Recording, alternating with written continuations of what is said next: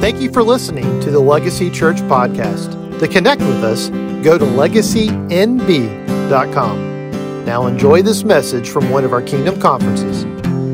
Lord, would you open our minds? Would you open our spirits, Lord God? Would you open our capacity to not just hear this, but God, to comprehend what you're teaching us about the courts of heaven, Lord God. And so we just receive, and I should have said it this morning, but we receive Charlie, we receive Brian in the name of who they are in the kingdom as kingdom generals, Lord God, as kingdom fathers, Lord. We receive them, Lord God, so we can receive what you're releasing through them. And we declare this in Jesus' name. Amen. Amen. Amen. How many had a good lunch? Who had barbecue? Let me see. Yeah, you got a little bit left, right? Yeah, okay. All right. Yeah. It was so good. Where did we go? Granzines. Oh, man, that was good stuff. Yeah, anybody like Granzines? I did. I put a dent in that food. Yeah. I brought my dent with me. Yeah, he's sitting right there. All right, come on, let's get started. So, all right, what I want to do is I want to lay a foundation so that we can establish why it is that God has us function the way He has us function. We're going to go for probably let's say maybe a half hour in kind of digging into this stuff, and then I think what we'll do is we'll open it up to questions. So if you so we'll just kind of Q&A it. Charlie and I will get here. Joel Thornton is actually a real attorney, and he a real attorney. Yeah. He is not a fake attorney, and he doesn't play one on TV. He stayed at a Holiday Inn Express last night, so yeah. But anyway, we may not be able to answer it. Remember, we're still learning. No question is out of bounds. We may not be able to answer it. Remember, we're still learning and discovering, just like you. We may have had a little bit more experience, but one of the things I just want to begin with is somebody asked me earlier, what about enter his gates with thanksgiving, enter his courts with praise? How does that factor into it? Well, look, that's the condition you need to be in, but it's not about actually engaging in those specific acts like, okay, I got to say, like 17, thank you, Jesus, thank you, Jesus, thank you, Jesus, and then I praise you, praise you, praise you, praise you. And then you can get, it's not like that. You know that. That's not how we function. It's lifestyle. Lifestyle, and so the other thing I want to mention is that, as I said earlier, responsibility, when you take responsibility, it demands authority. And so if we're taking responsibility, the more you take responsibility for, the more authority God requires you to have so that you can accomplish what it is He's calling you to. Are you with me? There was a time that I was driving, and God takes me up to a mountain that you can see 5 counties and 3 states. And God says to me, up in this, it's the wintertime, long story behind it, but a long story short, He shows me this whole region, and He says to me, He said, I'm giving you this region. Now, He didn't mean that He was giving it to me personally. He meant me and who I'm representing in the body of Christ. And ever since then, we've been in hard pursuit of the region and have a regional understanding of the kingdom of God and how it functions. And that caused in us to see how important other churches were, other churches within the region, other leaders within the region, and beginning to seek out what I call the kingdom players in that region. Like, who is it that's carrying the authority in that county over there for the kingdom? And we need to begin to work together. And then He says, okay, now you have to have authority to walk in that. Because God never set you up for failure. He always equips you for the things that He has for you to accomplish. And when there's a devil that has an argument against your family, against your life individually, against your business, against your school that you're in, against your house, against your pastor, he always wants to equip you to be able to deal with the works of the devil. Am I right? To put all of his enemies under his feet. So let's take a step back for a minute, and let's do just kind of an overview of this thing. Now, Jesus was crystal clear when he inaugurated the kingdom. I'm going to go through stuff pretty fast. And so about what I'm talking about later, email me. I'll be happy to go through it in detail. But for brevity's sake, I think we just need to lay that groundwork, okay? So Jesus in Matthew 5, 6, and 7 establishes the kingdom of God specifically. In Matthew, of the kingdom of God. How many of you know the United States began with a Declaration of Independence? It was a declaration that a new nation was formed. In Matthew 5, there was a declaration of the kingdom of God being restored to the earth. The kingdom of God is not something new. It's not a new concept that when Jesus came, that he formulated. It's a restoration of what God intended and functioned in from the very beginning. Are you with me? So in Matthew 5 and then in Matthew 6, we see that there is the constitution. Matthew 6 and 7 is the constitution of the kingdom of God. In other words, in 5, 6, and 7, you see the declaration, the inauguration, the declaration, and then the constitution of the kingdom of God. In other words, God says, this is how it's going to function. This is what it looks like. Here's how, and then the rest of the book of Matthew is about the outworking. After he inaugurates it, here's how it actually functions. Does that make sense? Okay, so in the middle 3, it says, seek ye first the kingdom of God and his righteousness, and all these things shall be added to you. You guys have heard that verse over and over again. You believe that verse. You walk in that verse. What is it? What does it mean? It means that in priority, effort, urgency, we seek the kingdom. If it's something that God tells us to seek, how many of you know it's something that is to be discovered? It's his intention for us to discover what is not currently found. Which means that there are things that are ahead of us that we do not currently walk in. You all would agree with that. I'll give you a few examples. 200 years ago, you never had people say, not in the sense that we have today. Evangelists, yeah, there were some, and pastors were established. But a little over 100 years ago, as people began to pray in Azusa Street, the Spirit of God was poured out, and the gifts of the Spirit were inaugurated back to the earth, restored back to the earth. And now, how many of you speak in tongues? How many of you pray in the Spirit? Let me see your hands. How many of you prophesy? Let me see your hands. Look, that's a truth that had to be discovered. Someone had to take responsibility and begin to hit their knees and call out to God. And then God, because of the responsibility, gives them authority and deposits within them something of heaven and restores it to the earth. Now, when God restores something to the earth, he never takes it away. Isaiah prophesied that. He set that as a principle. Of the increase of his government, there shall be no end. Once something is deposited on the earth that has been absent since the fall, once it's reestablished on the earth, it does not return. That's a principle that we can walk in. And so now, everything that we pursue and discover, it's not easy to get up here and talk about the courts of the Lord. Because for most of the body of Christ, they would look at you sideways and have you, burnt on a stake as a heretic. Are you with me? Well, but look, that's part of the price of discovery. You've got to go where no one has gone before, or at least not since the beginning. You have to go into a place where there's not a lot of navigational points. There's not a grid. There's not a map. There's no one else has been there. It's the pioneering spirit. Come on, you all sing about the pioneering spirit. You all wave flags about we want to be pioneers. But when it comes time to actually strike out and go where no one has gone before, and when there's no markers and there's nothing around you to help guide you except you and Holy Spirit, that can be a little bit, yeah, good word. Does that make sense? But we got to be willing to do that because it's the pioneers that bring things from heaven to earth.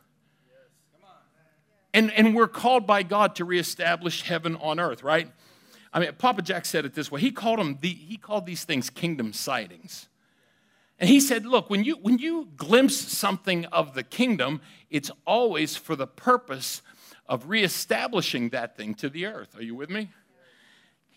God never lets you see something without you being able to get hold of it. It's always, do you remember Tommy Tenney?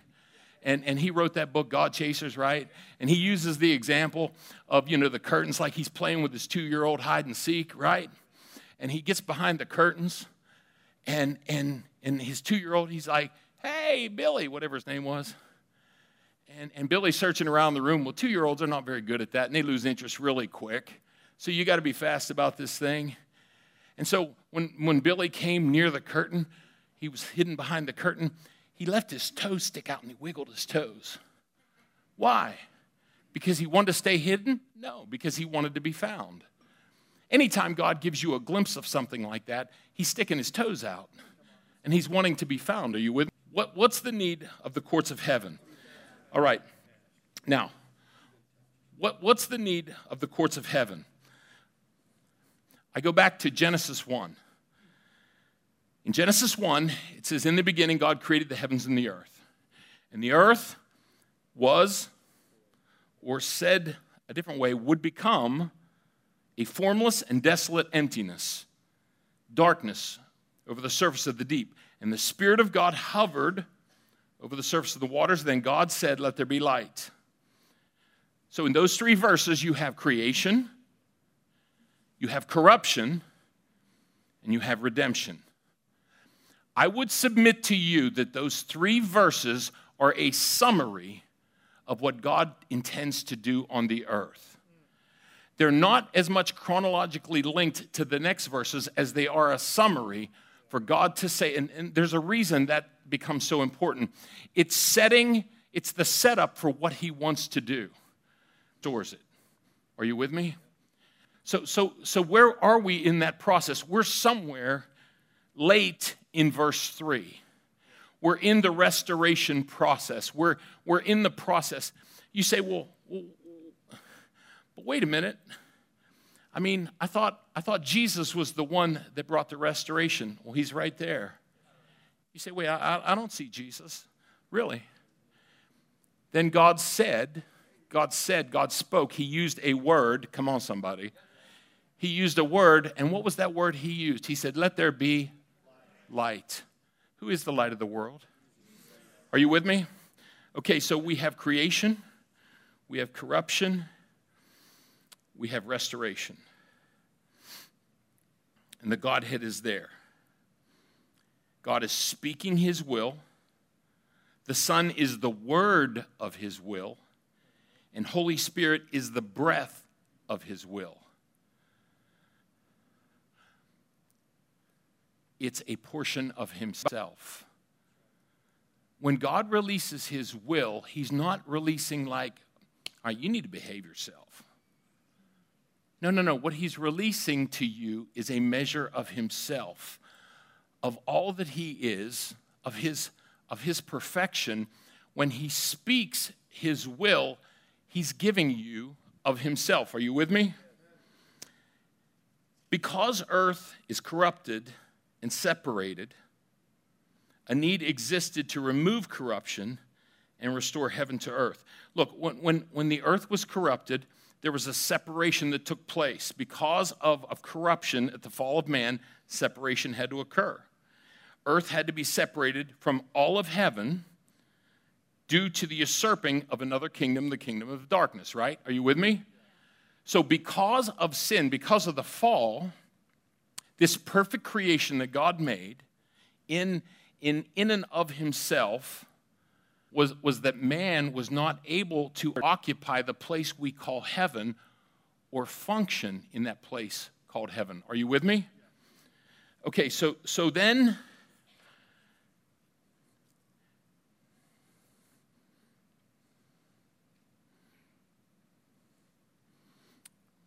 we all agree that we are in a war. Is that right? 2 Corinthians 10. For though we walk in the flesh, we do not wage battle according to the flesh. For the weapon of our warfare are not carnal, but mighty in God for pulling down strongholds, casting down arguments, and every high thing, taking every thought into captivity to the obedience of Christ. And when your obedience is complete, ready to punish all disobedience. Now those terms have a legal implication to them. So we have a separation of kingdoms. He begins the process in Matthew 5, 6, and 7 of inaugurating the kingdom, declaring the kingdom, telling you how the kingdom functions, but he doesn't stop there. He goes on and he restores the kingdom to mankind positionally. Jesus gives of himself. Now, here's the interesting thing. Could Jesus have ascended to the Father if he didn't go through the cross? Could he function in heaven if he didn't go through the cross? Now, that's a very complex question, but let me offer you a very easy answer for it. Yes. He did not sin. He had access to the Father. He would come and he would go into the garden. And what would occur in the garden? These crazy things would happen in the garden. There was this were there. They're dead. Well, dead in the sense of a physical death. Then how were they standing there? Because heaven opened. And there was this open gateway where Elijah and Moses were standing there. Jesus had the ability to go through that veil. If you can see it this way, that the temple itself is a picture of the gateway between heaven and earth. So you have the altar of God, and what's going on the altar of God? What's on the altar? You have the wood, you have the brazen altar, but the wood isn't just sitting there. What's the wood doing? It's burning, right? So you have this fire, and then what's coming up from the fire? There's smoke that's ascending, right? You see that same picture when Moses and the people of Israel are going through the desert. You saw this other, and so the altar itself, the altar of God in Moses' tabernacle, is symbolic of the altar that we stand on, that as we place ourselves on the altar of God, as we give ourselves to him, we ascend in the smoke and fire, and we pierce the veil between time and the eternal, and we ascend to the Father where we're seated before him, and we're able to do what Jesus did. He said, I don't do anything unless I see the Father do it, and I don't say anything unless I hear the Father say it. It says we're seated with him in heavenly places. We're able to do that when we get on the altar and we ascend through that gateway of God. And keep in mind, I'm going very fast through this stuff. But we ascend into that place, and now we're given position before the Father. You with me so far? Okay.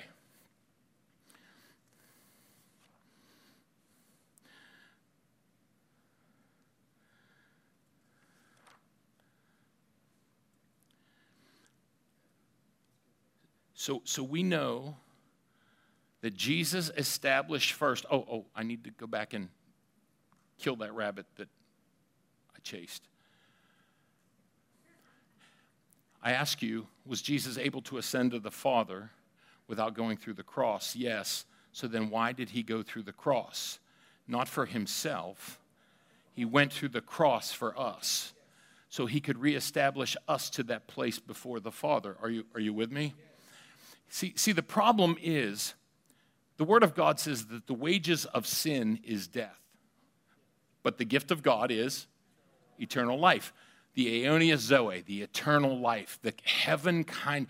Eternal life doesn't just mean the longevity of life. It's talking about the quality of life. It's the heaven kind of life. The life that God intends us to walk in with him. Are you with me?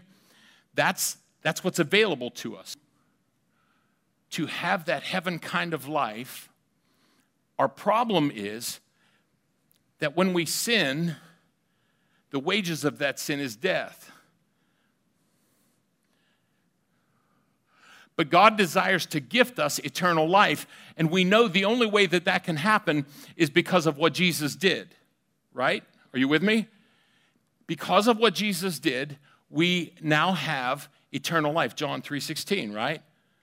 For God so loved the world that he gave his only begotten Son, that whoever believes in him should not perish but have eternal or everlasting or the heaven kind of life. So we know that we accomplish that. Here's the hitch.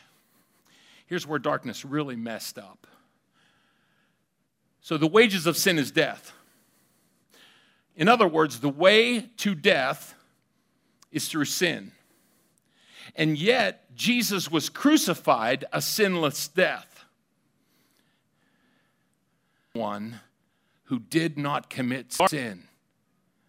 Darkness has the right to bring death to anyone who sins.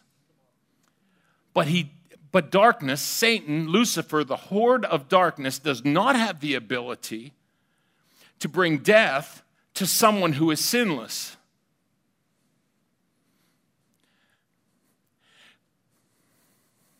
I believe the moment that man sinned, already the solution was made. That Jesus, Holy Spirit, and the Father put their heads together and said, okay, we're not going to let it this way. We're going to redeem mankind. Jesus knew he could not bow his knee to sin.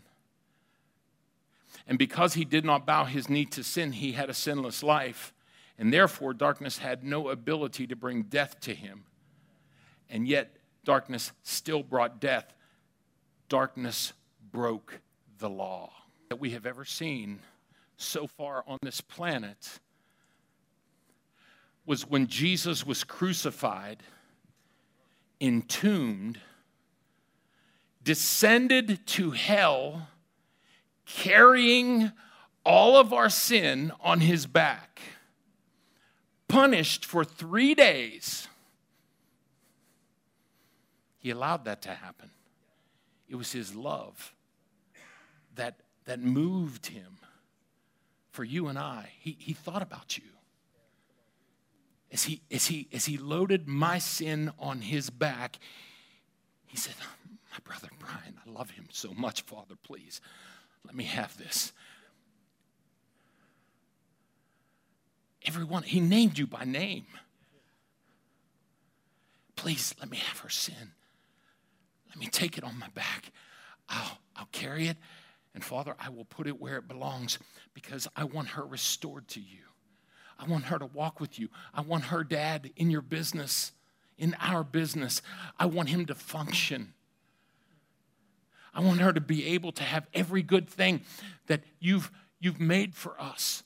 I want them. If you'll let me, I'll share everything I have with them.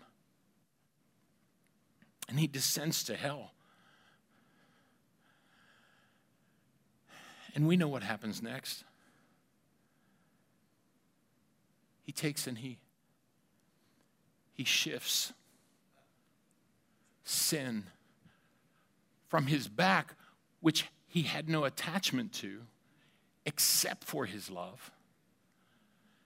And he places it where it belongs, in the pits of hell. And he goes to ascend, but he stops. He said, oh, no. No, you don't just not get to kill me. You need to pay a price. There needs to be punitive damage. And he says, I want something for what took place. Give me the keys of death, of hell, and the grave. And he takes those keys, and as he's passing up through the earth, he's seen on the earth, and he said, don't touch me. Don't touch me. I have to go to the Father. He ascends to the courtrooms of heaven. He takes his blood, and he sprinkles it on the mercy seat as the righteous payment for all of our sin. He was able to do that because he never sinned, and yet he was crucified. He was killed. He was murdered, and yet he never sinned. That's where the enemy messed up. Come on, somebody.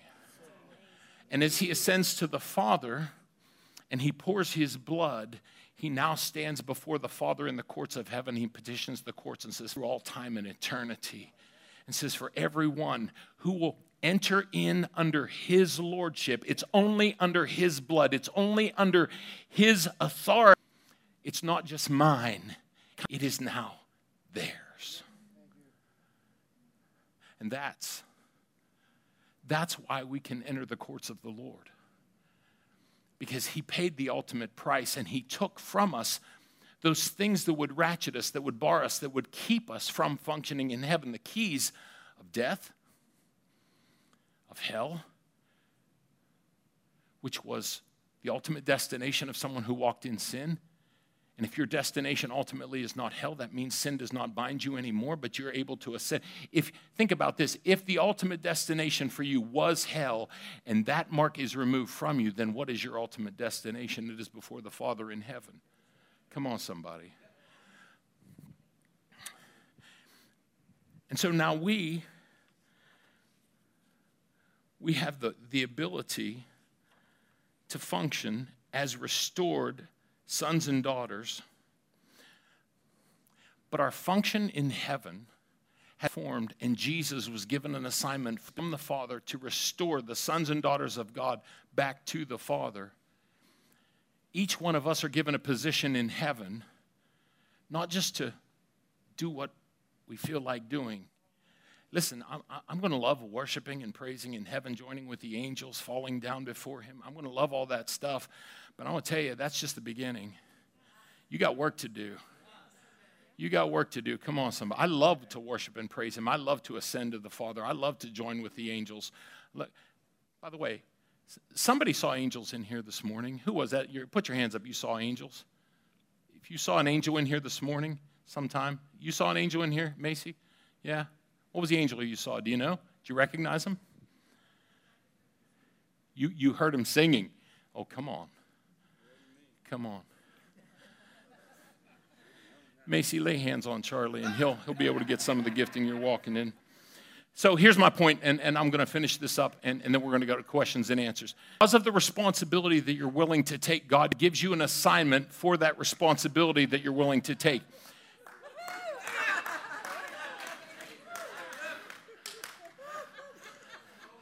Let me not stop what Holy Ghost is doing. Come on, somebody.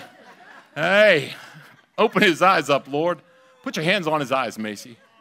Come on, come on. Let me tell you how holy this girl is. I said it as a joke. She took it as an assignment. Come on, somebody. Who's hearing God right now? Yes, Lord.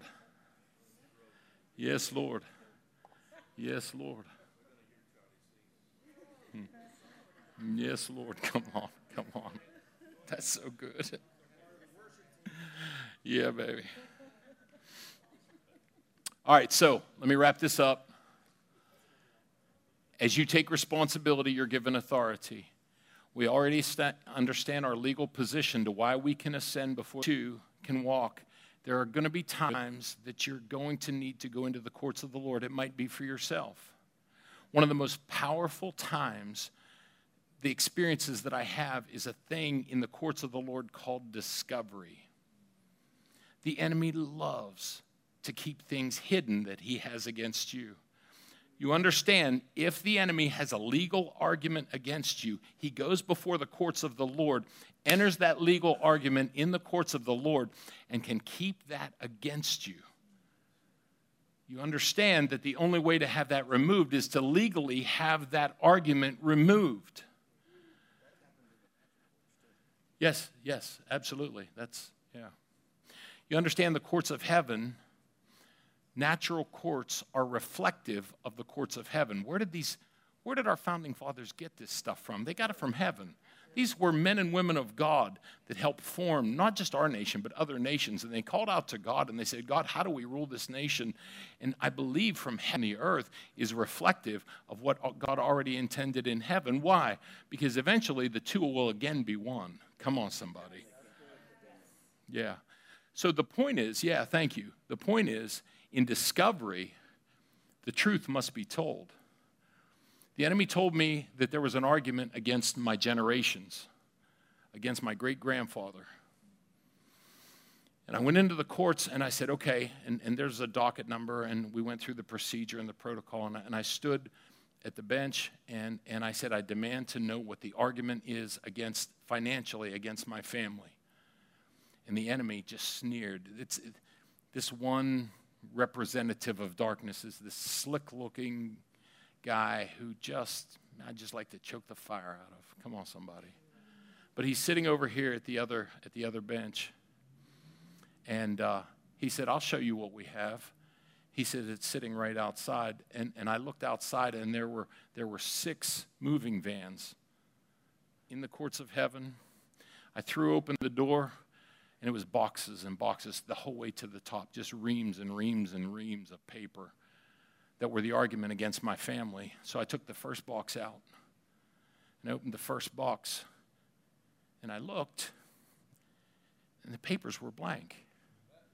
And I looked. And so I threw that box down. I got the next box. And I go, the last truck, blank. To the last box, blank. Till I got to the last paper in the very bottom of the last box of the last truck. And it had writing on it. And my heart sunk. See, the enemy will flood you with things to keep you busy and prevent you from the business of God. But Holy Spirit has a way of leading us. Remember, Holy Spirit is our leader in the courts of heaven. He is our counselor in the courts of heaven. He guides us. Many times I will turn to Holy Spirit and say, what do I do? And he'll specifically says that I enter on this date and this against Edward Carter Higbee, my great-grandfather, because he committed, and it was blurred. It was smudged. I'm like, well, I'm never going to know. And Holy Spirit said, stop. You must take that back into the courts and demand to know what this says. And so I took the document into the courts, and I said, I demand to know what this says. And immediately that attorney, this is what happened.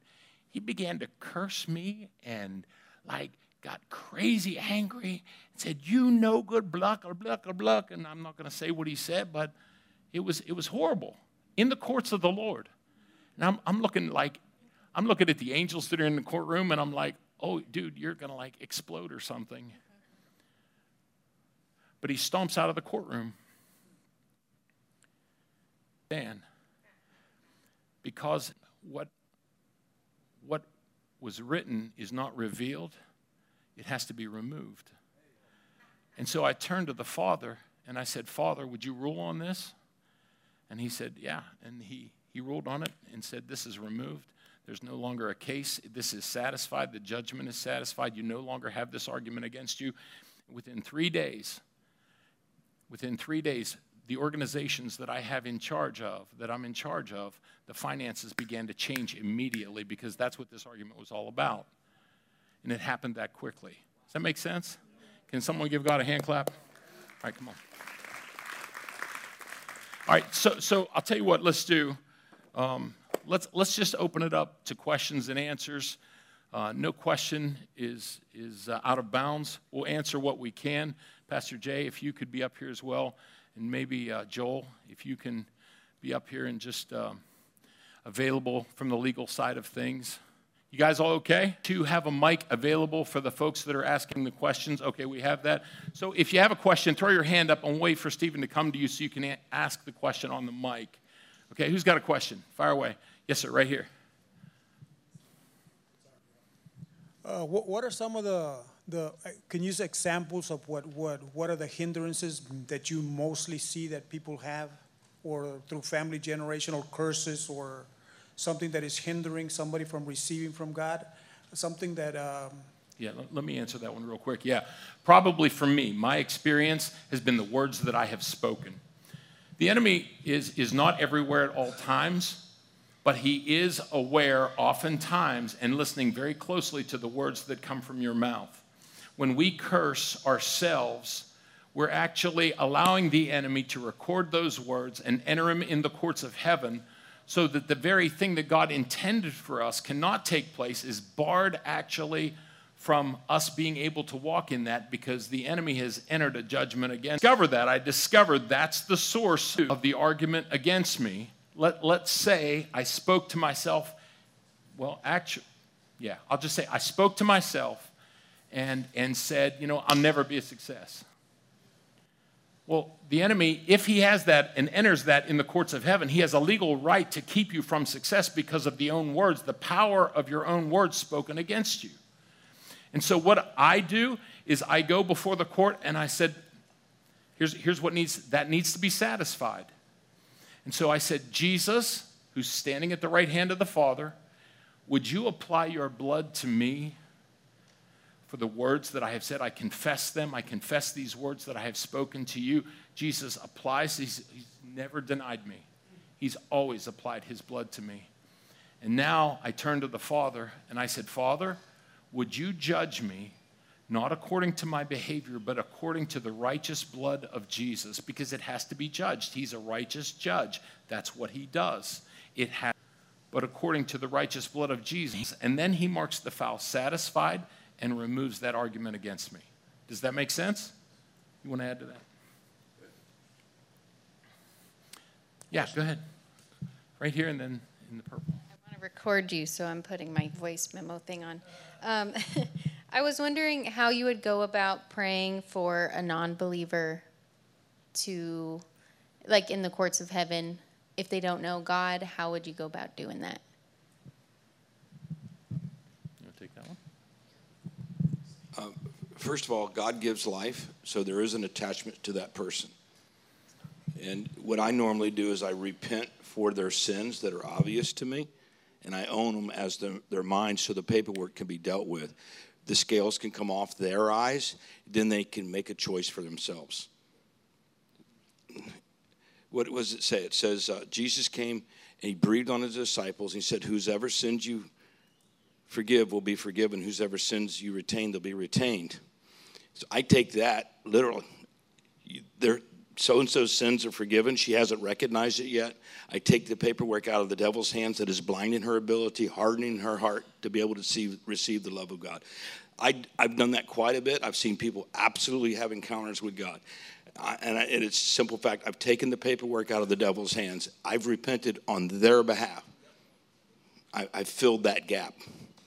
And you can at the level that you're willing to take responsibility, God will give you authority in the courtrooms for it. That help? Right here, and then Randy next. Yeah, so this is kind of along the lines of the curses. You had said, or Charlie said earlier, about Christian curses that he had received from other churches and stuff. And I was just kind of wondering if you could speak more specifically, not your situation, but like what those look like how Christians curse others, maybe without saying, I curse you, but what that looks like. I mean, is it just every careless word? Is it? So we know this. That we know that relationship in the kingdom of God is the most important thing, right? Yeah. If the kingdom of God is anything, and it is everything, it is supernaturally relational. To the extent that you have relationship is the extent that you have more authority in someone's life, right? We all agree with that. Husbands have more authority over their wife's life than what their boss does, right? And so on. So when you have greater authority, the curses that we speak over someone actually have greater authority depending on the relationship that we have.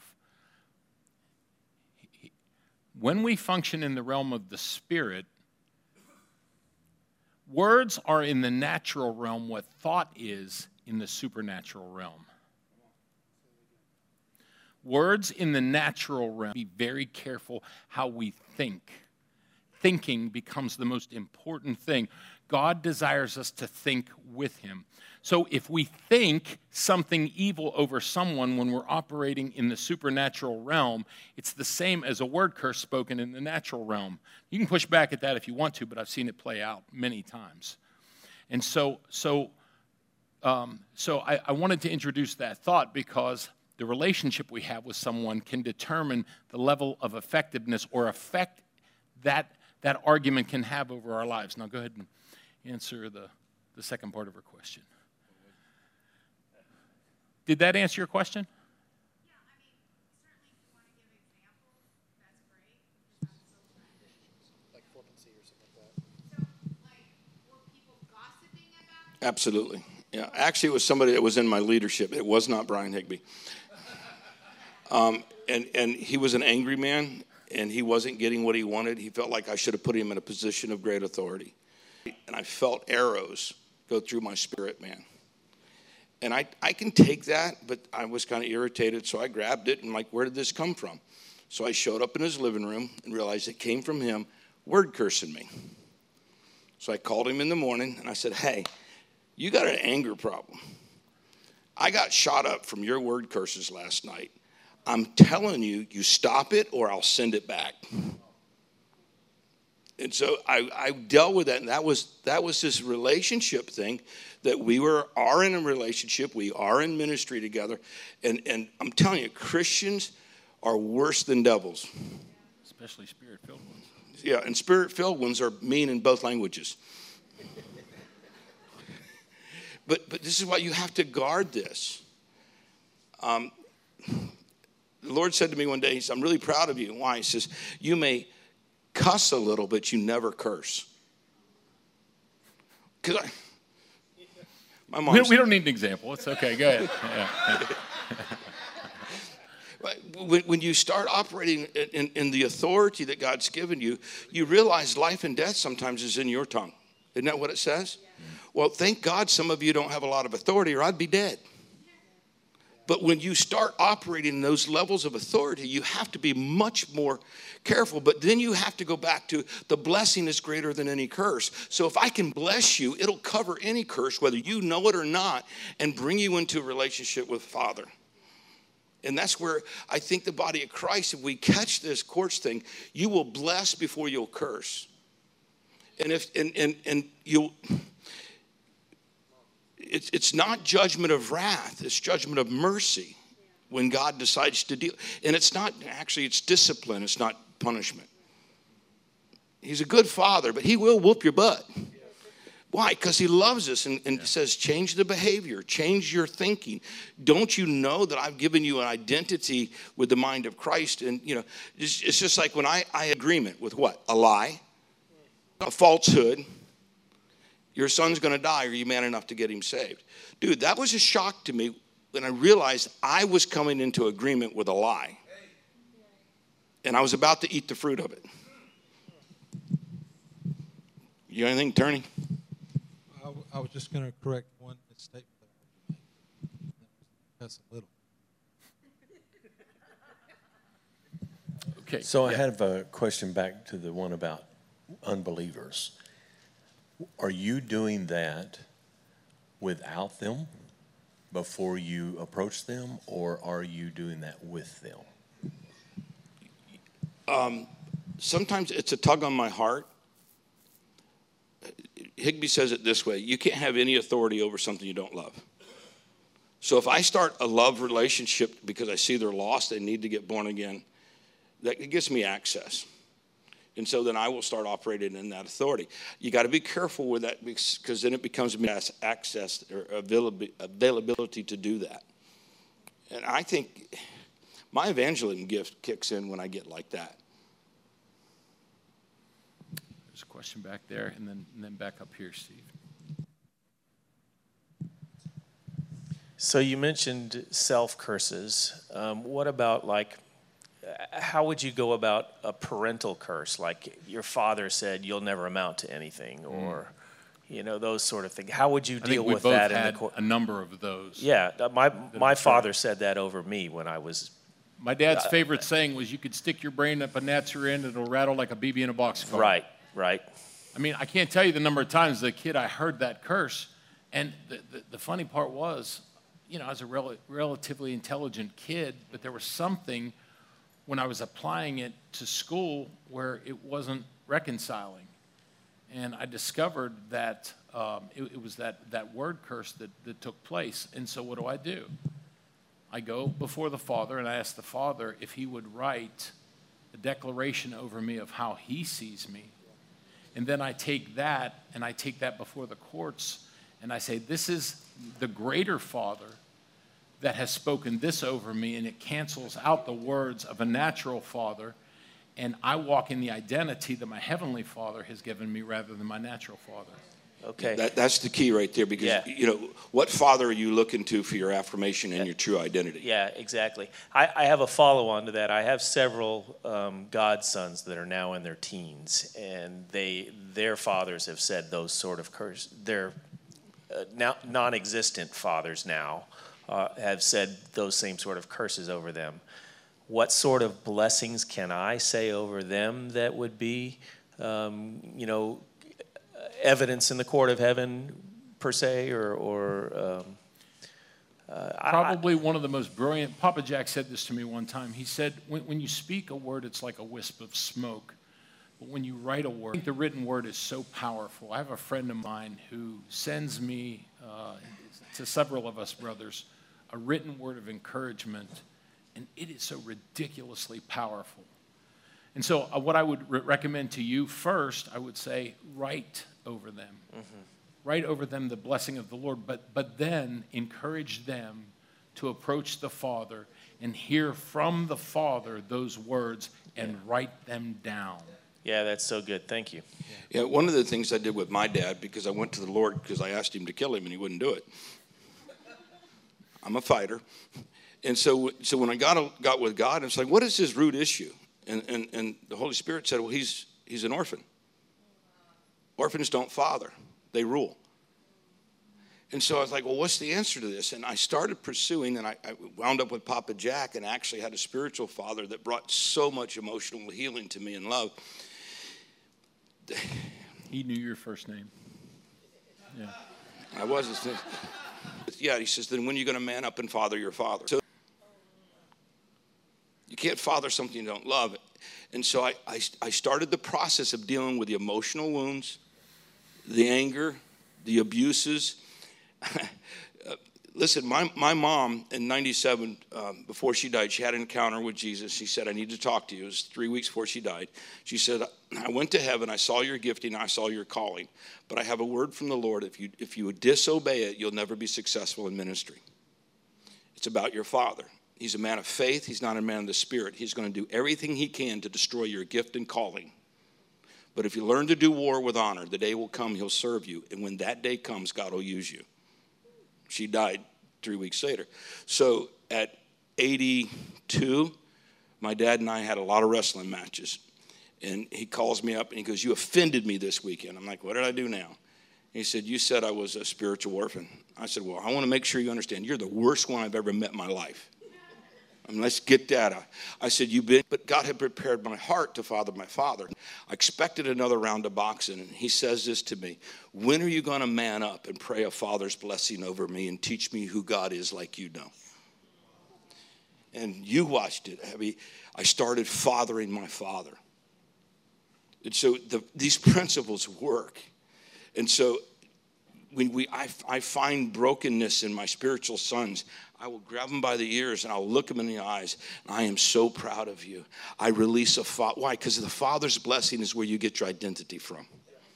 I'm so proud of you, and I cancel anything that's been done that would destroy your identity. And I go into heaven. I feel a key come in my hand, and it fits in heaven, and it unlocks the vault of their inheritance. Why? Jacob spoke over his sons, and the inheritance of their lives came out of heaven on every one of his sons.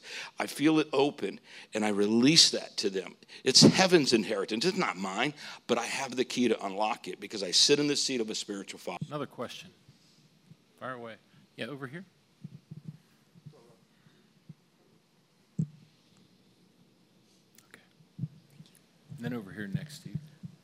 So going back to praying for others, I'm wondering if it would be any different if they're active in the occult, like actively choosing witchcraft. And I do have actually one family member, a little bit of a relationship, and he gets lots of women and attention, and he's got goats up and down his neck and his arms, so that's one. And then also just people in the world, and the witchcraft church that's growing. You said that's part of your family line? One cousin, yes. Yeah. You know, I mean, so you have some authority there. You because of your relationship, you have legal access. What I would do is I would go into the courts of heaven and I would demand to know what the root cause is that witchcraft has the ability to manifest in your family and have effect in your family. You may find that it's only took place a violation, a trauma, something to that effect, and then you can deal with that thing according to the appropriate measures in how it needs dealt. So they wouldn't acknowledge it, but there's a lot of manipulation and control, but they don't call themselves witches. Sure. But then he's the more extreme one. Yeah. It doesn't really matter whether you call it witchcraft or not. When it's that kind of manipulation, it's witchcraft, you know. So I would use that. I would go back. Something else? Yeah. I mean, God will give you the resources. Listen, the devil's a legalist and God's a great lawyer. Let me suggest something else, too. Not everything's a court case. I went before the Lord, and I said there was, matter of fact, I had that. I actually wanted to, it's very short, but I wanted to share with you all. But basically, it said, here it is, yeah. It was in the court of dissent. The court of dissent is a court that things that are coming from heaven to earth, the enemy somehow uses a method by which to prevent those resources from coming to the earth. And it was concerning the finances on City Church. And I said to the great and righteous judge, can I approach? And he said, you may. I said, Your Honor, the finances of City Church, our church, have been tampered with. We have less than enough, which is in direct violation of your word. I demand to know any accusation against the finances of City Church. I was directing that at darkness. So I place a demand on the courts of heaven, on darkness, to require a presentation of any accusation against City Church. And this is what the judge said, the father. He said, we have no case entered concerning accusation against financing. You think with poverty, so don't blame us. That's when you would feel. Yeah.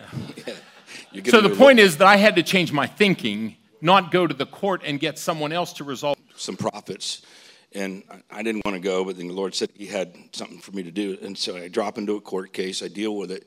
I show up on Tuesday night, and everybody's prophesying pink Cadillacs and revival because we're all that in a bag of chips. And that ain't what I got. So finally, the pastor said, what do you got? And I said, well, I was in a court case last night. Here's the bottom line. I says, you're worried about your finances, and you're never going to get a broken until you repent and replace the money you stole from the last two people you fired. That's what's against you. Everybody looked at me like, well, that's not real nice. No, it's the truth. I said, is that accurate? And he goes, yeah. I said, then you need to go fix that. Well, that's a court case. He asked for it. I found it. So much of the times, you won't repent, you don't have integrity, and then wonder why you're not blessed. And I just killed the atmosphere in the room. Over here, up here, and then right here. Oh, okay, you good? Did we answer your question? Oh, good. We got to hear that sweet voice. Come on now.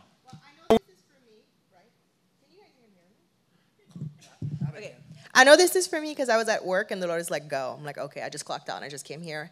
And I feel like this week, so I've been praying and fasting and doing all this stuff. I left my country. I came here for 13 years. So I feel like I've been pressing really hard. I've been asking the Lord for things and they haven't been happening. And I've been telling my spiritual mom, because there were many curses I was aware of. Like I used to be choked by demonics. And then the Lord threw me through a journey. And then he came into the room. He's like, you will never go through this again. And ever since then, I haven't. And I feel like the Lord speaks to me and he showed me things about my past. Like I was raised in a Catholic church and they used to mix witchcraft with Catholicism in Haiti. Like they used to pull us dressed up in little angels. So there was a lot of demonics that have fell on my life. So I kept telling people that I feel like I'm cursed. And then I came to the Bible study this Thursday and they were saying you're not cursed. And I'm like, okay. But I feel like something is withholding me. Because something is withholding my blessing, because this can't be that I'm trying so hard and it's just not coming through. Do you know what I mean? This is a perfect example of when you go into the praying for her in pursuit of God. She's removed the curses that are here on the earth, but there still seems to be something, this dark cloud that's following her around, inability to break through, right? Well, I'm not going to say that I'm a very happy person, but I feel like I know, okay, the way I grew up, by the time I came to church, I knew I was in trouble. Yeah. I knew I saw the list of things in my family that I'm like, ooh, yeah, okay. And I'm the only Christian in my family. I'm the only person pressing against that. So I'm like, there has to be something. And God is like, come here today after work. So I'm like, I know I need to go to court. So what's the best advice for somebody like me who actually wants the blessing, but it's me fighting and people like this praying for me.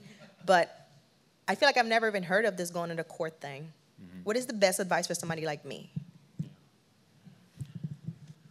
I would, if you sense there is something that the enemy has an argument against you, I would go into the courts and demand from darkness to know. And if there is one, it has to be made known. But I wouldn't just do that generally. I would do that with something very specific that you can target and say, yeah, this seems like there is something supernatural, not from God, that is holding this back or hindering me in some way. Does that make sense? The Lord said that my grandfather, my father's father, was a prophet. He died when my dad was 11. So when the Lord said that, you want your grandfather's mantle, I'm like, is it legally mine? Yeah. He says, yes, you can have it, but you need to clean it. Okay, so I was like, what does that look like? So I start to talk to my dad, and I'm like, what would God tell me that Grandpa? And he says, well, it could be he's a member of the KKK. Okay, and I'm like, I just found out where racism came into this redneck family. And I started dealing with it to my family line. And that was part of the major redemption between my father and I, when he repented of that. Because he was in line. He should have dealt with it. He didn't. I did. And when he did, he was in the prison ministry. He said, man, God broke out. He had black faces all over his refrigerator. I prayed him into the kingdom. He's a preacher now. And he owned it. But somebody had to take it to the courts and break the authority of it. And then it was up to my dad to respond to what was broken. I'm going to walk in it. And see, that's the thing is, if you walk in it for your own freedom, first and foremost, then you can bring freedom to the family line as they respond. Does that make sense? Yeah, go ahead. It's a lot of the questions have been addressed individually, like how does this affect me? Mm-hmm. How do you contend for a city or a region or a state, or know if you have the authority to stand and adjudicate or that kind of thing? So on a larger level, could you expound on that? Yeah, absolutely. I mean, that's something we're all in the middle of right now. Go ahead. You got some. These crazy preachers that think they're it. Jesus says in Ephesians 4, I'm going to divide my ministry into 5. Apostle, prophet, evangelist, pastor, teacher. Do you realize what that did to us? Made us need each other. Yep. So as the fullness of Christ is going to pull down the principality over a city, I need at least 4 hangout buddies that are walking in the kingdom, and I'm not going to make it.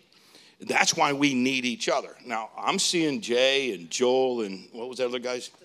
Yeah, I'm seeing that the other night. I'm going, holy moly, they're ahead of the game. All right, here's the reason why. You know the story of the demoniac. He comes out, he's in chains.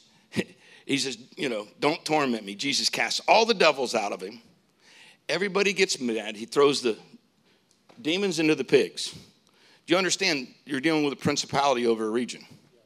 These were reprobate Jews up their economy, and everybody's afraid of this demoniac that's in his right mind now. And he says, Jesus, let me travel with you. And Jesus says, no. Why? Stay here and tell him how good I am.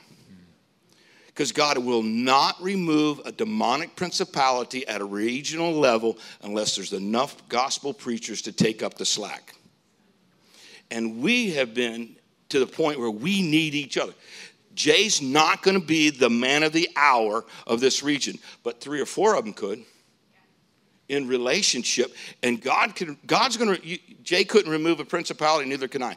Only God can. And God's going to do the math and go, I have enough brothers and sisters in unity with me for the purpose. I can remove this demonic influence. Yep.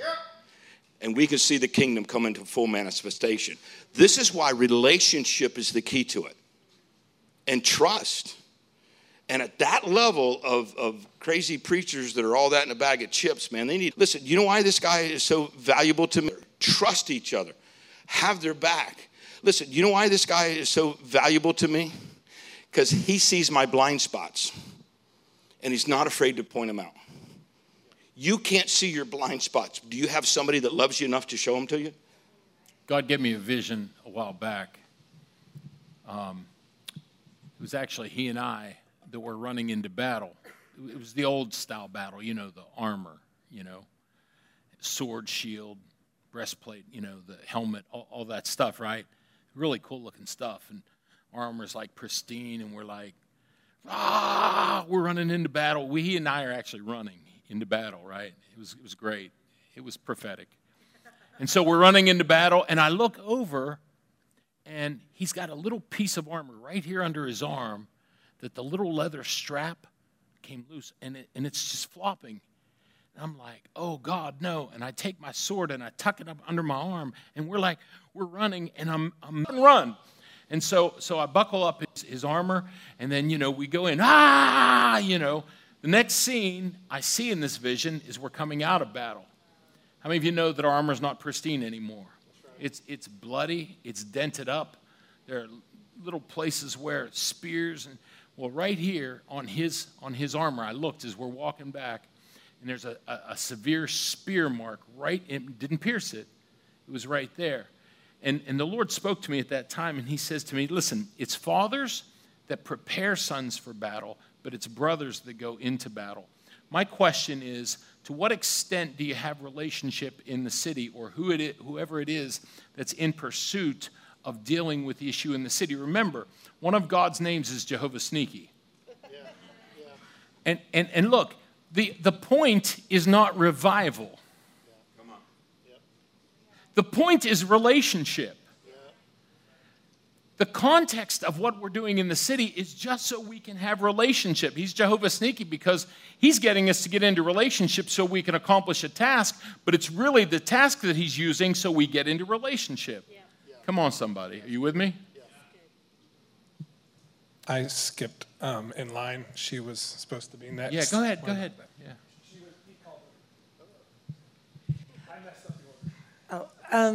I'm fairly new with the Holy Spirit and everything, and he's known you even longer. But when you go to the courts of heaven, I don't know if that's the right word, model it. I mean, you said, Brian, that you sit at your table in the morning, a quiet time, and you just ask the Lord. I mean, I'm new at this. I don't understand. How do you get to the court of heaven? That's a great question. I think maybe that's something tonight we can talk about a little bit. I think it might be good for us to actually give a model tonight of how I do it. It's going to be different the way Charlie accomplishes that. And maybe I get is that okay? You going to be here tonight? Okay, perfect. Sure. Yeah. When you for your kids, because we have a prodigal, is that the same way? I mean, yeah. Listen, take that. I've never seen the righteous forsaken, or my seed begging for bread. That's a courtroom setting to tell God, your word says my seed does not have a legal right to not know your presence, as bread of his presence, and be successful. And by the way, verse 26, and be a blessing. I don't care what the devil says.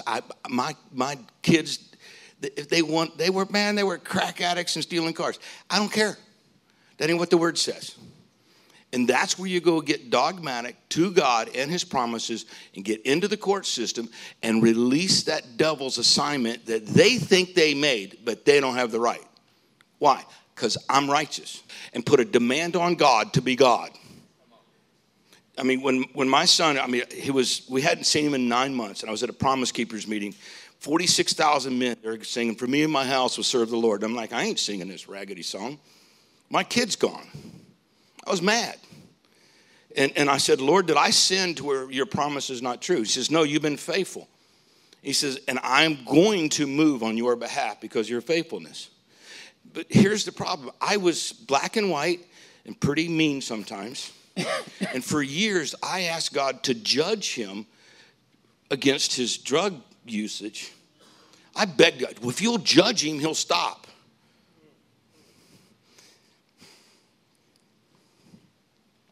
He said, maybe if you'd love him, he'd stop. I had to deal with me first. So for the first time in my life, I heard God say, I'm going to judge him. For the first time, I didn't say, yeah, it's about time. I went, no, God, give him mercy. Because there was a position, because I asked him to judge. And he said, go home, tell your wife he will not die. I said, what? Tell Susie he will not die.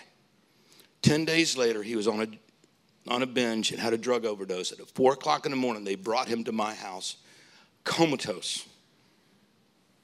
He laid in my lap, prayed, and at 8:30 in the morning, cast some devils out of him, gave his life back to Christ. He's never done it since. This thing works, but you gotta go to the mat with it. And you gotta do it in the court system. I could not move the devil off him, but God can. And I just kept reminding him and wearing my robe of righteousness that he gave me. That was always my access point into the courts. Jesus is in there. It's his righteousness that got me in there. I'm in there. And I'm doing battle with the scriptures. I'm doing that. And, I mean, he's successful. Both my boys are successful. One of the first... Brian, can I add something? Yeah. The court you're in has the jurisdiction, the power to make a ruling on your claim. If you don't have jurisdiction, you get thrown out of court first day. So the jurisdiction you have over your son and over your children is a jurisdiction because that's your bloodline. That's the promise that Charlie's talking about. And that gives you the jurisdiction to be sitting in the right court to be making those demands. Very good. Yeah, to a lesser extent. She asked, does it work with nieces and nephews? Absolutely. Yeah, there's bloodline there, and so use the bloodline. And listen, there's spiritual bloodline too. Yeah. I got spiritual sons, and I actually like them better than my own kids sometimes. But it's about covenant. Did we have? They got who's next? Right here? Yeah, right here. In the third row, and then the second row. Can you tell me how to apply or understand when I'm talking about natural court? So if I take it to the courts of heaven before ever having to reach that point, or what should I do? Because I have this conviction of part of me of this upbringing and Christian upbringing, like, oh, just forgive and forget, and yet there's this other part of me of like, no, they did something really wrong and they need to be held accountable. And I feel like we've taken the steps to try to resolve outside of court, but it's kind of not going that way, and so I just feel stuck. And now, so hearing about this, it's like, how do you apply those two together? So, are you a daughter of God? Yes. You sure? Yeah. Okay. What makes you a daughter of God? No, let me ask it a different way.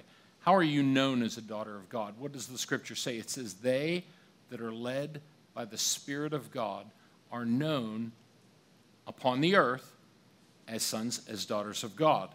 So I think our first knee-jerk needs to always be, Holy Spirit, what are you saying about this? I don't need to go into the heavenlies until you ask Holy Spirit, what do I do about this particular legal matter? First of all, Joel is going to give a response. He's going to say, should I sue them? Yes. No, seriously, Joel, can you weigh in on that? Because I think you have some insight. Signed a retainer. Right. Well, how you get into a natural court, I assume it's the same in Texas as in Georgia, where I'm a lawyer. In Georgia, I have to sue a person in the county where they live, physically. It doesn't matter what they did. They could do it in Florida, but if they've aggrieved me, I've got to come to their county and their city and file in that court. It's probably the same in Texas because it protects the person being sued, makes it easy for them not to be drug all across the state and have extra expenses, which is the main logic behind it. And so you'd have to do that first. You'd have to find somebody that can competently file a complaint in a local jurisdiction court. And you have to determine if it's a state violation, if it's a local violation, if it's a federal violation, because those are 3 different courts.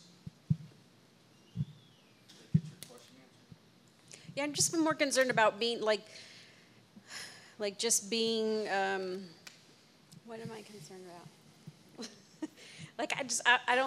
I'm not sure, like, should I just let it go? I don't know if that's just a thought of an upbringing of like, no, just, you shouldn't sue. Yeah, maybe, yeah, like. Can you sue in love? Can you sue in love? I love you, but there's a violation, and I want retribution. That's not wrong to say I want what's mine. I'm going to love you all the way through it. Yeah. So look, if somebody backs their car into you, right, you're going to expect that they fix your car. Why? Because they're legally liable to fix your car. Okay, what if they say, well, no, I'm not? Are you going to say, oh, well, I'm a Christian. Never mind. Right. No, I would hope that you would say, okay, I'm not going to endure the brunt of this. My car was parked. You hit it. You're responsible, or a judge. Okay, then that's what we do it. I'm not despising you to do that. I'm holding you to the standard of the law that in the land that we live. And that's a righteous thing to do, not an unrighteous thing. And remember, in the time that Jesus was making that proclamation, they lived in occupied territory. They were occupied by Rome. So if they took it to the courts, they were taking it to a court that wasn't sympathetic to either party and was hostile to both parties. And therefore, it was taking it outside the family. We live in a country where the court system is designed for us. This country is of the people, by the people, and for the people. So this court system is there to keep these things from becoming personal, to keep it from becoming a vendetta, to keep it from becoming an angry moment because what happens every time, I can promise you this, my father-in-law dies. Some people in my family that shall remain nameless decide that they want to take advantage of my wife and me over some of the things he owns because we're Christians. And we took it. And I went to my wife and I said, I'm taking it this time. The front page of the paper, I don't care. We're not going to be abused because this system is here to protect us. I don't hate them for this. I've gotten to the place where I don't judge them for this. And I'm going to take it righteously into the courts and handle it there. In fact, after my mother-in-law died, we ended up in court because they wouldn't settle some things with us. My wife's like, I feel ashamed to be in court. And I said, why do you feel ashamed to be in court? We're just protecting what's rightfully ours. We're using the system that was designed to help us. Jesus was talking to a people that had a system that was designed to not help them. And that's a huge difference that you have to see when you're interpreting Scripture as well. I had somebody come to me and say, hey, I went and repented to this guy. I stole his car. I asked him to forgive me, but he wants his car back. I'm like, yeah, what the heck? I asked him to forgive me. Yeah, you should forgive him, but you give him his car back. Yeah, true forgiveness, asking for forgiveness, true repentance is a verbal request with a physical willingness to restore or repay. So will you forgive me for getting bitter with you? And you go, yes. Now I need to make an effort to restore the relationship that I damaged. It's part of the process. It's not wrong to sue in our system, an American system. But if Holy Spirit says you don't sue them. Well, that's different. That's the bottom line. That's where you go first. Yeah, that's where you go first. Yeah. It's not wrong to sue you, but you're going to see what Holy Spirit says first. Doesn't matter what your family taught.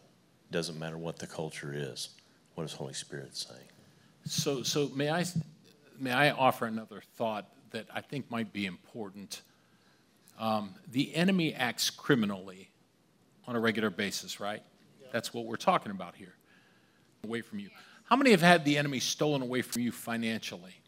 All right, what does the Word of God say? When the thief is caught, what must happen? One of the reasons, you say, well, God, why would you allow the enemy to steal from me? Because you're a good son. But if I'm a good son, why would you allow the enemy to steal from me?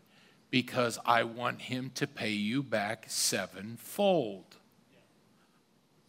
wait, so if I catch the enemy stealing from me, then I can demand 7 times back what he has stole. That's the word of God. I mean, that's not even a question. That is doctrinally sound. Now, why does God allow that? Because he wants the kingdom of darkness bankrupted.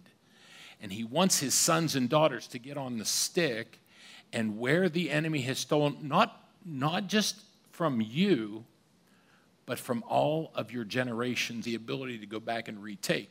He got his grandfather's mantle. The same is true. Well, if the enemy wouldn't have stolen from your great-grandfather, that would have been an inheritance to you, which God intends. But because the enemy broke the law, then the enemy has to repay 7 times. I've used that on occasion and am praying currently for a very, very, very large return on what the enemy has stolen away from me, and I'm beginning to see it come. So listen, God has a purpose. He wants to bankrupt the kingdom of darkness. Have you ever taken the court papers and made God and see the papers and say, where's my restitution? Oh, absolutely. That's what I'm talking. I actually took it before the Lord and said, I've had a case that was judged on, and then I've gone and said, I want to talk to the bailiff because I haven't got my return yet. Yeah. I keep good records. You owe me. And God's not afraid of that. Why? Because he understands his own system. And I think I'm going to make you pay. Why? Because I have a legal right to it. He says it's mine. And I think, I've seen money show up because I put a demand on it. We have not, it's not just to our benefit, it is our responsibility as good stewards of the authority that God puts in our hands to enter in and remove from darkness what the enemy is using against us. Other questions? Yes, right here. That's Miss B, is that right? Mama bee. Remember, there are 3 kinds of bees in this world. A mama bee, a papa bee, and a Higbee. There's also a queen bee. That was bad. And the queen bee is the one we need to send all the property.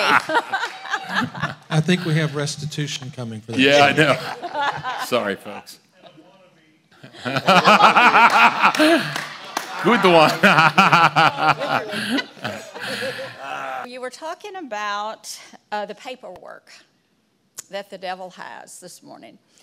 And so do we rely totally on the Holy Spirit, or do we do a combination of the Holy Spirit and physical to find out what the paperwork is that the enemy has against us, that we can't have our prayers answered, that we can't...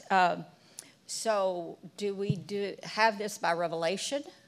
Do we receive it by prophecy? How do we receive that? Yes and yes. Find it. One of the things, I had a situation with a spiritual son that we had a real blow up. Some things happened, and I called him on the carpet, and 4 or 5 years later, we forgave each other enough. And I had to go preach this conference, and I had had an encounter with the Lord about the baptism of innocence, which is greater than forgiveness.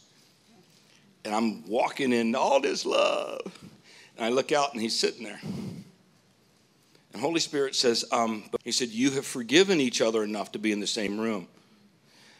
But you can't go declare him innocent.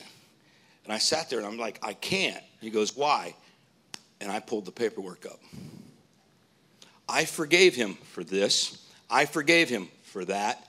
I forgave him for that. And I had my own paperwork on why I couldn't go to the next level beyond forgiveness to innocence. I held my own paperwork. And I said, but Lord, give me some time. After I preach, I do it. He goes, this is life and death for you.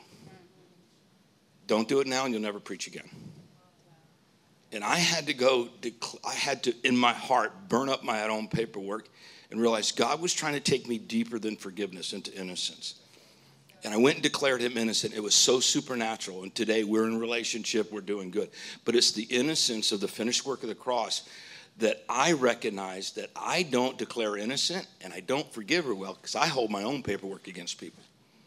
And so when that goes on right there, you got paperwork, baby. When you can't genuinely have Holy Spirit say, go love her. I'm like, I don't know about that. That's paperwork. And I don't care what the root cause is. Find out what it is. Deal with it. If it's an unresolved issue, go resolve it. But that's paperwork. And when you can't go love somebody you've been in a relationship or you know, then don't go try to win the world that you don't know. And I really believe that the paperwork, I see paperwork like that when I have a hindrance to be as nice as God is. Was part of what you're asking have to do with if something is available naturally? Yes. Do you go and look for it and so on? Physically, naturally, like your bloodline and so forth. Yeah, but, absolutely. Yeah. No, that's a great question. And yeah, I believe the answer to that is if God has given us that already, establish it so it's naturally available. I don't need to go back and look up my ancestors, look up court cases. I mean, what happened in the natural. I think it demands us to do what we can in the natural realm to our best ability, and then we approach Holy Spirit about those kind of things because He's already given it to us in the natural. Does that make sense? Yes. Another thing that I would like for y'all to address that was brought up this morning is shame.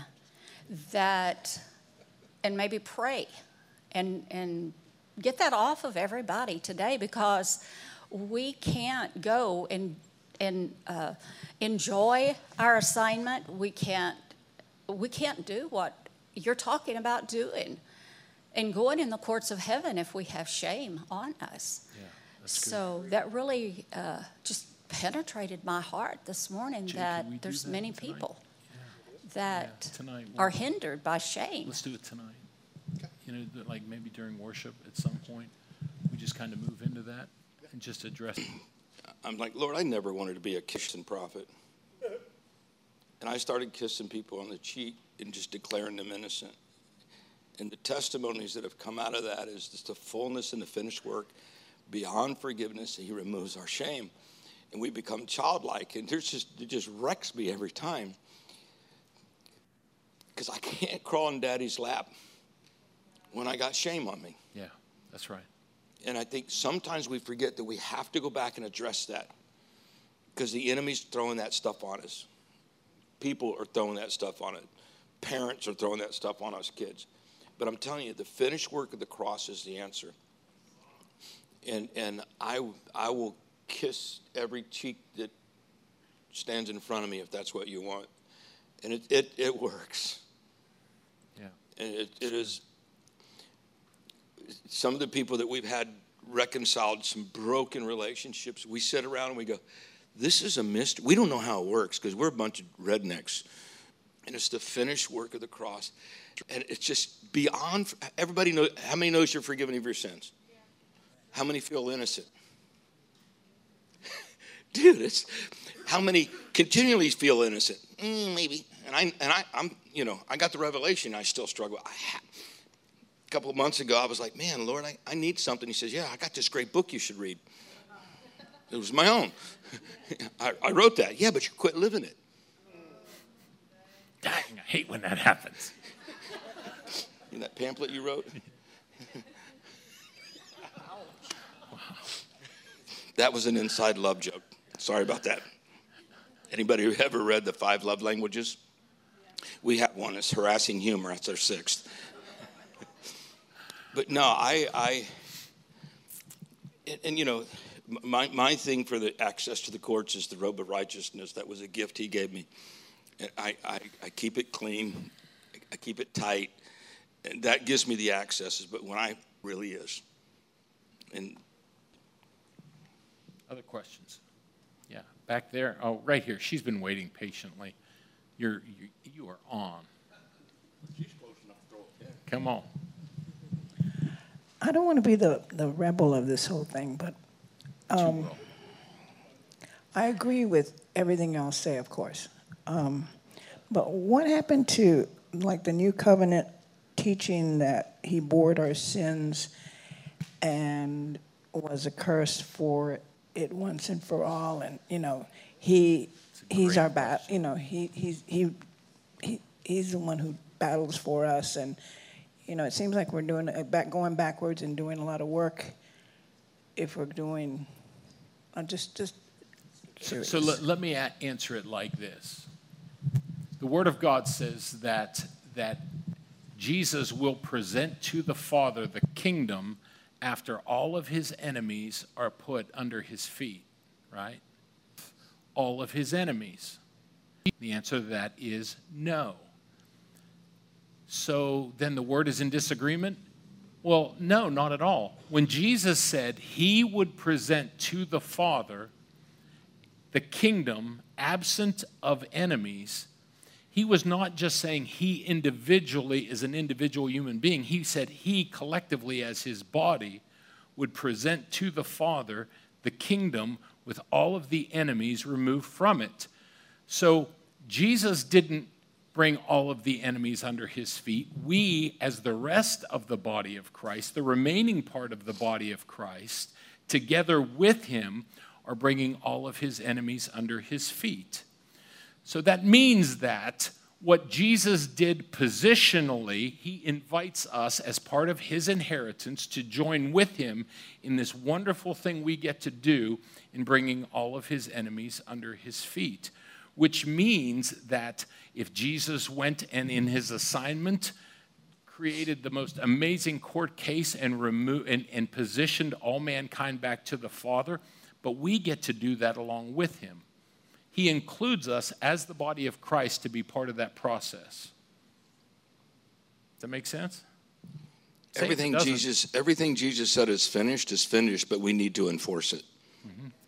And complete it. Yeah. Yeah. It was more than enough. Absolutely. He said it was finished. More than enough to do what he intended, which means include us in the process that he began.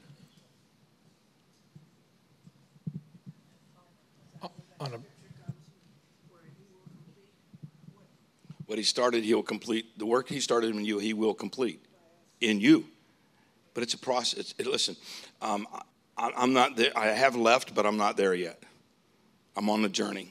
And the Lord has already finished it, and I'm trying to finish it, working that out through me. There's my wounds, my, believing a lie about this or believing a lie about that. It's just part of the process for me. I mean, I love everybody that says, well, Jesus did it, and I'm okay. Well, I don't know if you realize you're demonized, and you got this issue, and you got that issue, so we go back through, and I realize Jesus did it all. But then when you wind up with these factors that you can't do the math on, okay, God, I need some help. Let's go to the courts. Let's find out where I gave the enemy access. But remember, we're doing that in partnership with the Godhead. Yeah. I just want to say real quick, too, Please, I think, because I hear what you're saying under in your heart. And so we are called into take dominion over all the earth. So when Jesus says, I'm going, but do business until I return, occupy until I return. So he made possible everything that was necessary to occupy. All legal authority, all capacity is all in submission to the Holy Spirit, right? The Father and through the power of the Holy Spirit. And so now we have a responsibility of actually enforcing what was been paid for. So we're not working.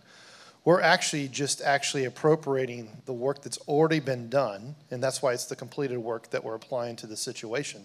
So when you pray for the sick, it's because of what Jesus made possible in his redemption, right? And so in this place, I think like what we're talking about, we all have a responsibility until all the earth is covered with the glory of the Lord. Mm-hmm. Until that moment, there's still a work that's being done. It's just not the labor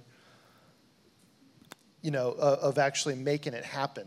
Like it's in the power of the Holy Spirit. And remember this, Jesus was in perfect relationship with his Father, but he did everything underneath the power of the Holy Spirit. So he's perfect theology. He's the perfect example. So we actually step into the example. He was demonstrating for us what it looks like to walk in perfect relationship with the Father underneath the power of the Holy Spirit. He didn't have to actually do that because he was already perfect. But he became the model so that we can actually do that. Right? Yes. Well said.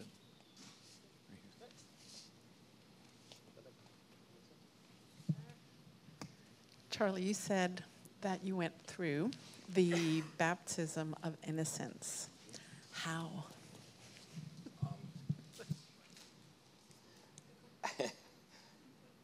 Do we have an hour? No,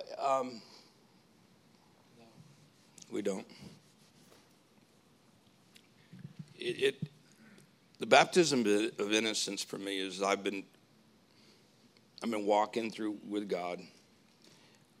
Still had a lot of wounds, and I carried a lot of shame. And so to compensate for it, I became religious. That was that little religious mean side that I had, that God was trying to heal. There's people by the name of Mary and Jim Baker. They're out of Ohio. It's not the Jim Baker. We're sharing a convo, me being the knucklehead I am. I'm like, yeah, there was just a great preachers, Jack Taylor and Bill Vanderbush and Charlie Coker and some guy named Jim Baker. I hope he's not married to Tammy. And I made some stupid joke and put it out on Facebook. That went over well. But as soon as I got done with it, I went into a vision, and God showed me who they were. And I didn't realize what God was doing, but God set me up. He says, when you preach, I want you to prophesy over them. When you stand up to preach, well, their airplane, they missed their flight, so the only thing I had was 2 chairs with their name in it. So I drug them up, started prophesying to them. Well, Bill Vanderbush is recording it and sending it to him, going, this prophet is prophesying over you, and he thinks it's funny. He goes, well, tell that prophet to call out Mary's sin, So they show up, and I was confronted with around the edges, and I got with these people who had none of that. We were sitting at a restaurant, and Bill ordered a drink, and I think he did it just to make me feel better. And I just asked a question to Mary. I said, have you ever drank alcohol? She goes, once. I said, really? Yeah, I was on a mission trip to Turkey. I said, so what did you think? She goes, my first thought was, why would you put turpentine in good wine, grape juice? And here's my first thought. I can't be around these people. And I did everything I could to get away from them. And she started having dreams about me and how much Jesus loves me. And I'm like, leave me alone. And this guy's really funny and preaches really good. And I'm like, I felt like I didn't fit. And so I went home confused. I was messed up. And the Lord, and so I went home, and 2 weeks into that, I went into a dream. And in this dream, Mary and Jim were beating me with these weapons. They were physically beating me with these weapons. And I started screaming, Jesus, help me. They're beating me. And Jesus shows up, and he goes, stand up. He goes, what are they beating you with? And they're standing there with these weapons in their hand. I'm like, they're beating me with purity and holiness. And he says, since when is my nature and character weapons to you?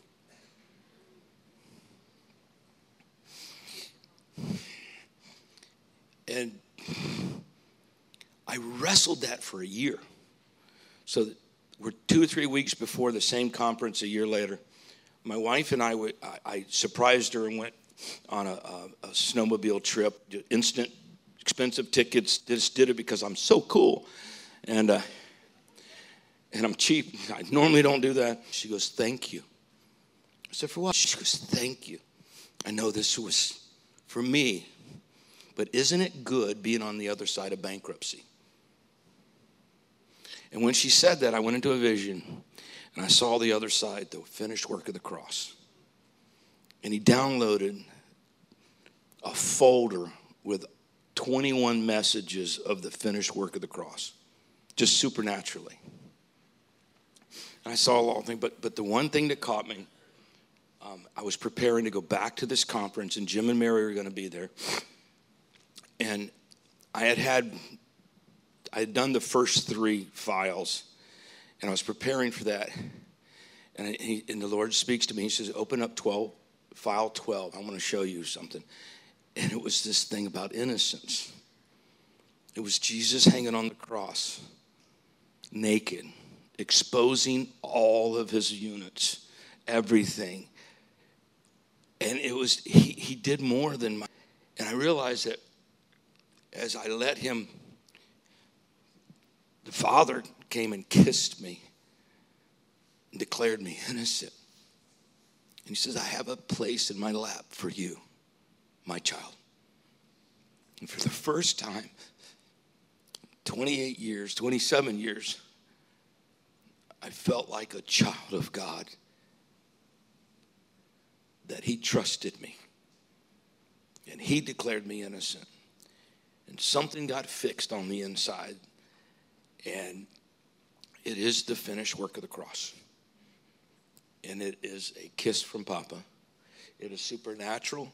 It changes all the religious garbage that we're all grown up with or we've developed on our own.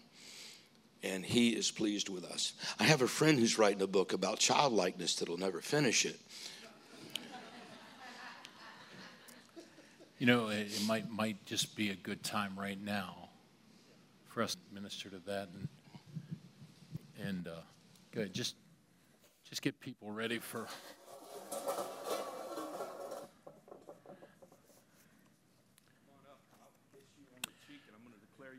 So listen. Before you respond, all I want you to do is just stand up right now. How many of you know God desires not only to, I don't know that I've ever said this before, but I believe this is true. God not only wants to deal with our current condition or our past condition, he wants to precondition us. Now, you guys, I may not even agree with this later today, but I actually believe we're stepping into something right now. If you have had shame in the past, God wants to remove it. Or if you're currently walking in shame, God wants to remove it. If you have neither one of those, however, you have a weapon by which to be like Teflon, and that thing cannot step and attach itself to you. You agree with that, theologians? Can we go there? You all right with that? 100%. Yeah, okay, all right. The house says it's good, so we're good. All right, and so I just believe the way that God wants to deal with this is just let Charlie just minister to you that innocence, because innocence is what removes all shame. Are you with me? Yeah. Do you need to add to that? Okay. Listen, if there's something that, it's beyond need to add to that. Yeah, go ahead, Randy. It's beyond forgiveness, and we've all been forgiven. But it's time to forgive yourself and let the finished work of the cross bring you into childlikeness. Know that you have access to Papa. And just heal some of those places in our hearts. And it's supernatural. It just works. Not too much proof that it works. Hey everybody, just want to say we're continuing ministry time, but we will be back here at 6 o'clock tonight, starting with worship and things like that. So you're more than welcome just to hang out a little bit if you want to. We'll obviously continue ministry, but if you want to go grab dinner before tonight, or if you just want to continue to soak in what he's doing, continue to do that. So. Thank you so much for joining us as we seek first after God's kingdom and release it to transform lives and cities. If you would like more information about how to grow in the kingdom or connect with Legacy, go to our website, www.legacynb.com.